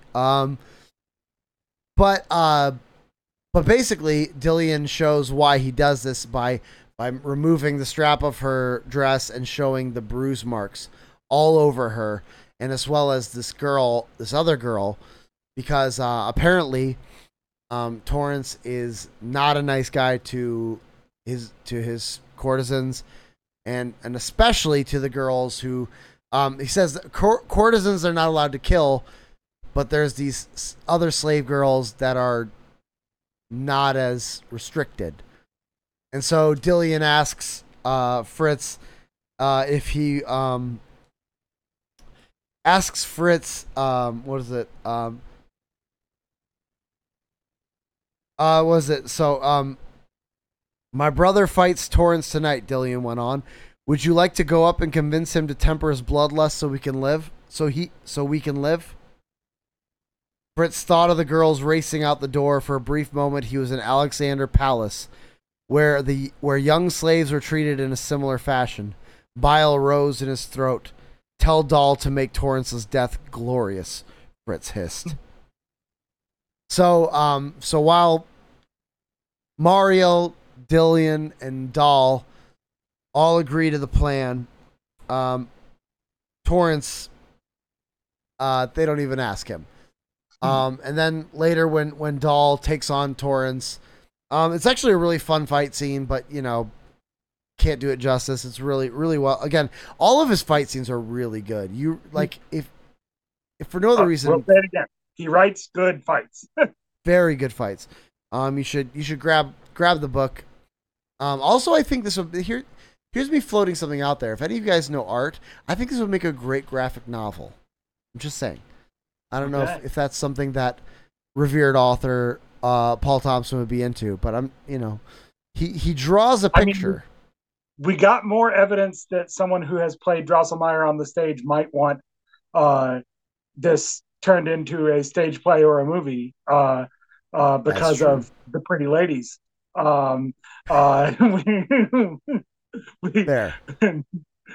We got another scene where it's like, oh, it would be fun to be Drosselmeyer in this scene. Well, for someone else, obviously not. Present company excluded, obviously. Yeah. You could make it really trippy by having the same actress play Marzipan and Marzipan. Why did I say Marzipan? Marzi, and what's her face from the last book, and Karis.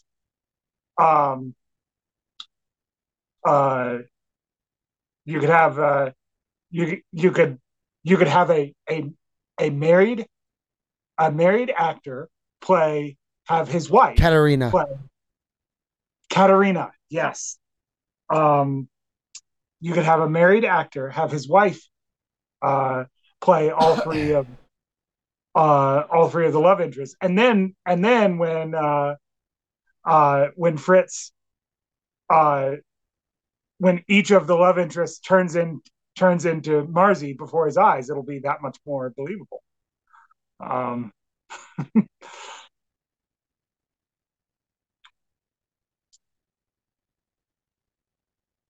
sorry, I'm second guessing that if that's the right name. Oh, maybe I'm wrong. Fooled me. Anyway, either way, Katerina is either a character in the play or the character that was his love interest in the second book. I can't remember. Yeah. Anyway,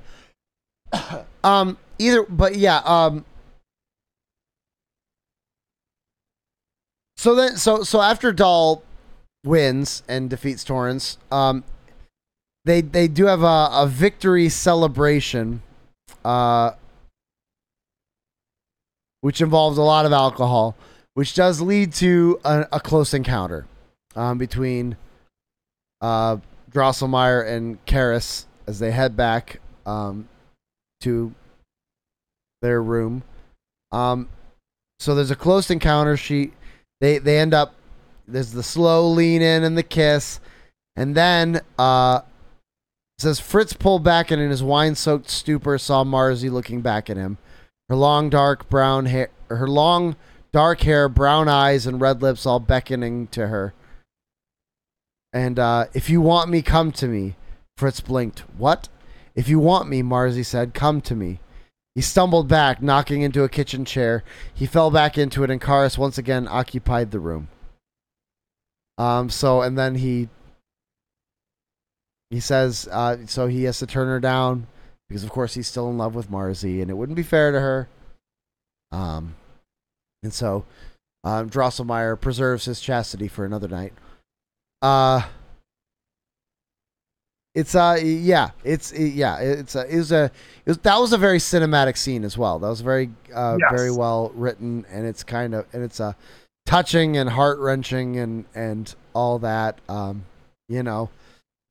Because Drosty can't seem to win at love because he's got, on the one hand, he's wondering if he doesn't know if he's ever going to see her again, and so there's the temptation always for him to move on, And yet he just keeps coming back of saying, no, I'm going to find her. I'm going to rescue her. I'm going to bring her back. Yeah. And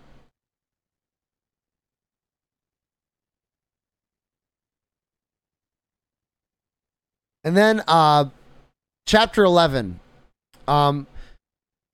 There is they're all invited to feast with Malregent, which is not the way things usually work.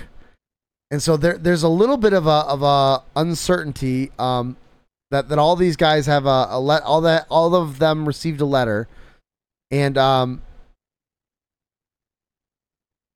but yeah, Fritz looks at Dillian and says, "Should we be concerned about this?" Normally, I'd say yes, but this year is very different than years past. He replied. And this is where we find out that Mariel is in fact in. And then they continue to, and then from there they start to work on their plan. They practice their fight scenes. And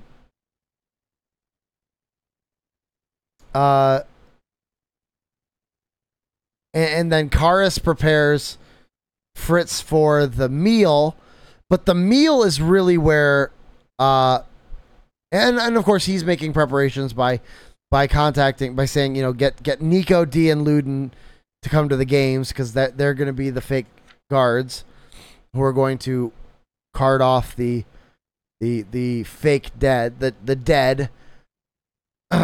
But the meal is where everything gets wild. So they all go in. There's what was it? All of the Linumore are lining the road with their needled fingers pointing straight and their leafy wings unfurled.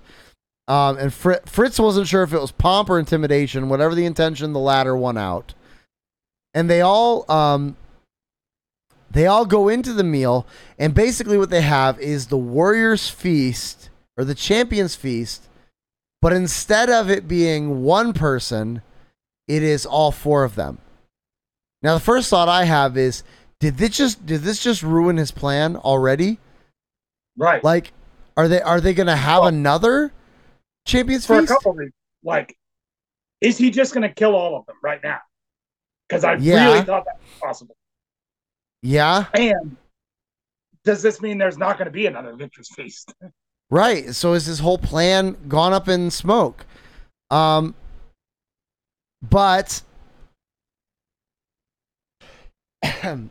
basically they decide, they eat, and says Fritz ate his food in small measured bites, which means that he has read the proverb that when you eat at a ruler's table, put a knife to your throat if you were given to appetite. So he's being wise, but also mostly because of the poison. He's mostly worried he's going to get poisoned. That could have been the quote for the chapter or something. Like, yeah, I didn't think of that proverb in that context, but yeah, that's very appropriate. But then halfway through the meal, Malregent claps his hands. The servants wiped the table clean as quickly as they had set it, and then new chargers and silverware were set in front of each warrior. In the middle of the brief chaos, Dillian leaned over to Fritz. "This is the weird part."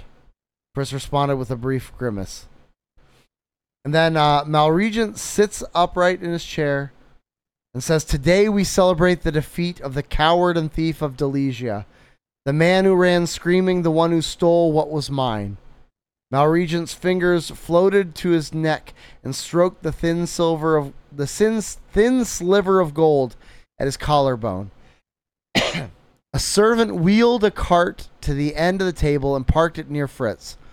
A sizable box smelling strongly of sugar and vanilla, wrapped in gold foil, sat atop the cart. "Once upon a time," Malregent's voice mellowed, and the lights in the room dimmed, "a knight charged into a cave to battle a dragon living there." The hairs on the back of Fritz's head stood straight. After the dragon had melted the knight's armor, he began to laugh at the half-naked man before him. The knight laughed along with the serpent until they became fast friends. And then one night when the dragon was sleeping, he slew the creature. The warriors shifted uncomfortably. Fritz felt his chest tighten. This sounded like the bedtime story his mother used to tell him, except twisted and dark.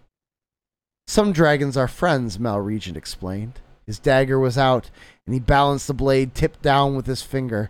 Some are not. It is best not to take chances and just kill them all. Malregent waved the dagger in the box on the cart, and the box on the cart vanished, revealing a 3-tiered cake. The frosting was white, with gold flowers and vines swirling up the sides. The top layer was a large circle with a crest on it. We commemorate the death of such a dragon by defacing his family crest. Wherever the traitor dies, may his flesh burn and his bones rot. Fritz's face went white. His hands trembled, and he gripped his pants to stop them. The crest was a raised bird in the middle of a golden disc. He'd hidden this exact pendant in his mouth as a boy when his mother had dropped him in France on the steps of Ivanov's home for orphan boys. Is something the matter, Drosselmeyer? Malregent asked, his eyes fixed and pointed. He rocked the dagger by its pommel in threatening pendulum-like arcs. It seems that we were right about one of our theories. Yeah. And and then they do and of course Dillian covers for him. And they have this weird ritual, right? Where they stab the crest, or they stab the cake, and out of it flows kind of a raspberry jelly, a red viscous fluid. So some kind of a filling floods out of the cake. And so and he says, Saint Christopher stabbed our supreme emperor in the back when they battled. We returned the favor by stabbing the cake with his family crest, Dylan explained. Fritz nodded, unblinking, and dispassionately plunged the knife into the cake. A red viscous fluid oozed out of the cut. Fritz smelled the cloyingly sweet aroma of raspberry syrup. And so, and then a few minutes later, he then removes the curtains and he says, Malregent's command, in the frame, and then behind it, in a frame of solid gold, hung the portrait of a man and his wife. Behold my fallen enemy, Malregent boomed, with a glint of malice in his eyes. Saint Christopher and his wife, Lady Sophia. Christopher was a handsome man, tall, swarthy, with a kind face and a warm smile. His blonde hair shone in a nearby light that the artist captured with quick strokes of white. His emerald green eyes glinted on the canvas in such a manner that Fritz wondered if he was trapped in the painting by some complex spell.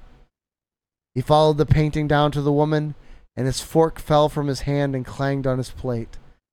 Lady Sophia had golden curls piled high on her head. Her flowing gown looked soft and warm in the same sunlight reflecting off her husband's hair. Her lips were frozen in a loving smile as her delicate fingers intertwined with her husband's over her shoulder. Fritz knew those hands, had listened to her tell stories, had watched her care for Franz. He had called her Mom. Fritz stood up from the table, mind numb, and walked toward the door. And so he basically sleepwalks back to his home, and it's funny because then when he shows up, Karis tries to speak to him. She says, Drosselmeyer, I need to tell you something. But Fritz cuts her off and says, I just saw my parents, Fritz said, ignoring her. They were in Malregent's palace. Karis scowled at him. Your parents? I thought you said they died when you were young. They did, Fritz tugged at his hair. I've never seen my dad, but I remember my mom. He had a portrait of my mom with my dad hanging in his palace. I don't understand. Karis twisted a new handkerchief in her hands. How do you know it was your parents? Sorry. By the way, her eyes were red, so it looks like she had been crying. There's something going on with Karis, and Fritz is not letting her get out with it. Yeah. How do you know it was your parents? Fritz traced the family crest around his neck. The medallion. St. Christopher's medallion. The one he took from Malregent? Karis asked. No, Fritz replied and stared at Karis. His excitement began to grow. The family crest. That's my medallion. I have it. It's back in my world, but I have St. Christopher's pendant. It's the only thing my mother left me with at the orphanage. Karis rose from her seat. Her face had drained of color, and she steadied herself on the table. Are you saying you're St. Christopher's son? Fritz nodded. Yes. Karis gasped, and she clapped her hands over her mouth. I need to go. She raced from the room, and Fritz heard her command a servant to run and get Benson for her. Fritz floated to his bed, too slogged in the haze of his own revelation to fully notice the dark, winged creatures flying through the air, silhouetted against the moon.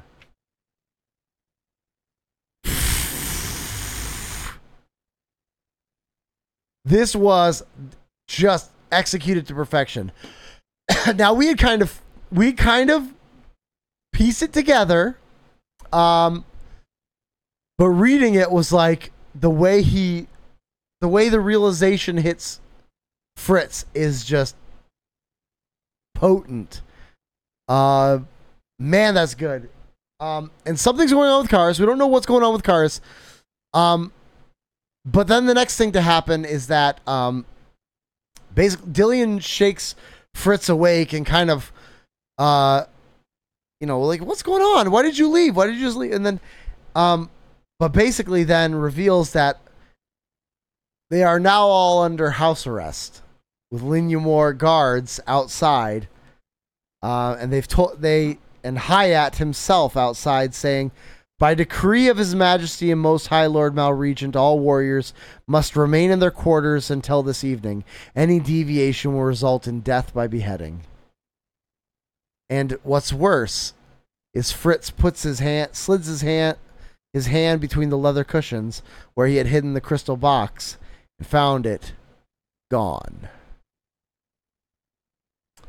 So this, I believe, is what they call crap hitting the fan. Yes. Because this was probably Malregent's plan. I'm willing to bet that Malregent knows exactly who Fritz is and staged that whole thing. Because, to be clear, if Malregent doesn't know who Fritz is, Malregent is a dummy. Yeah. Yes. It seems very clear that is what. Yeah, he was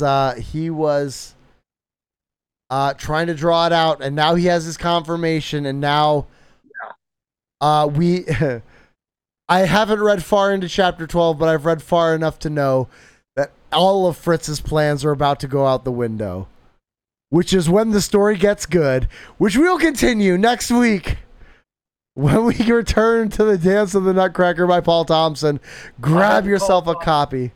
All my sanctification to not keep turning pages. That's right.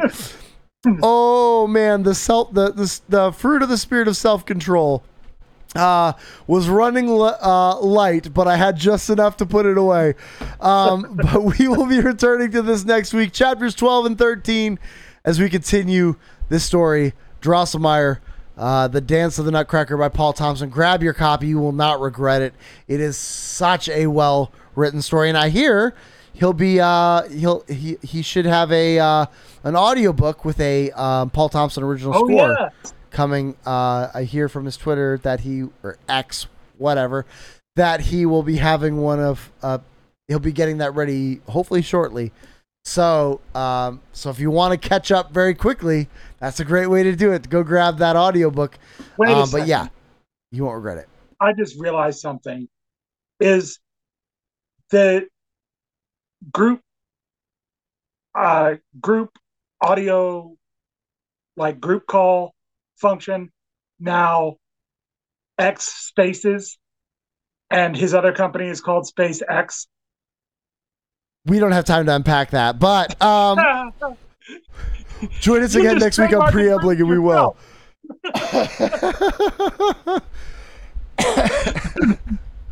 But I believe now is the time when we say enough preambling. Let's get to the show. And by the show, we mean preambling.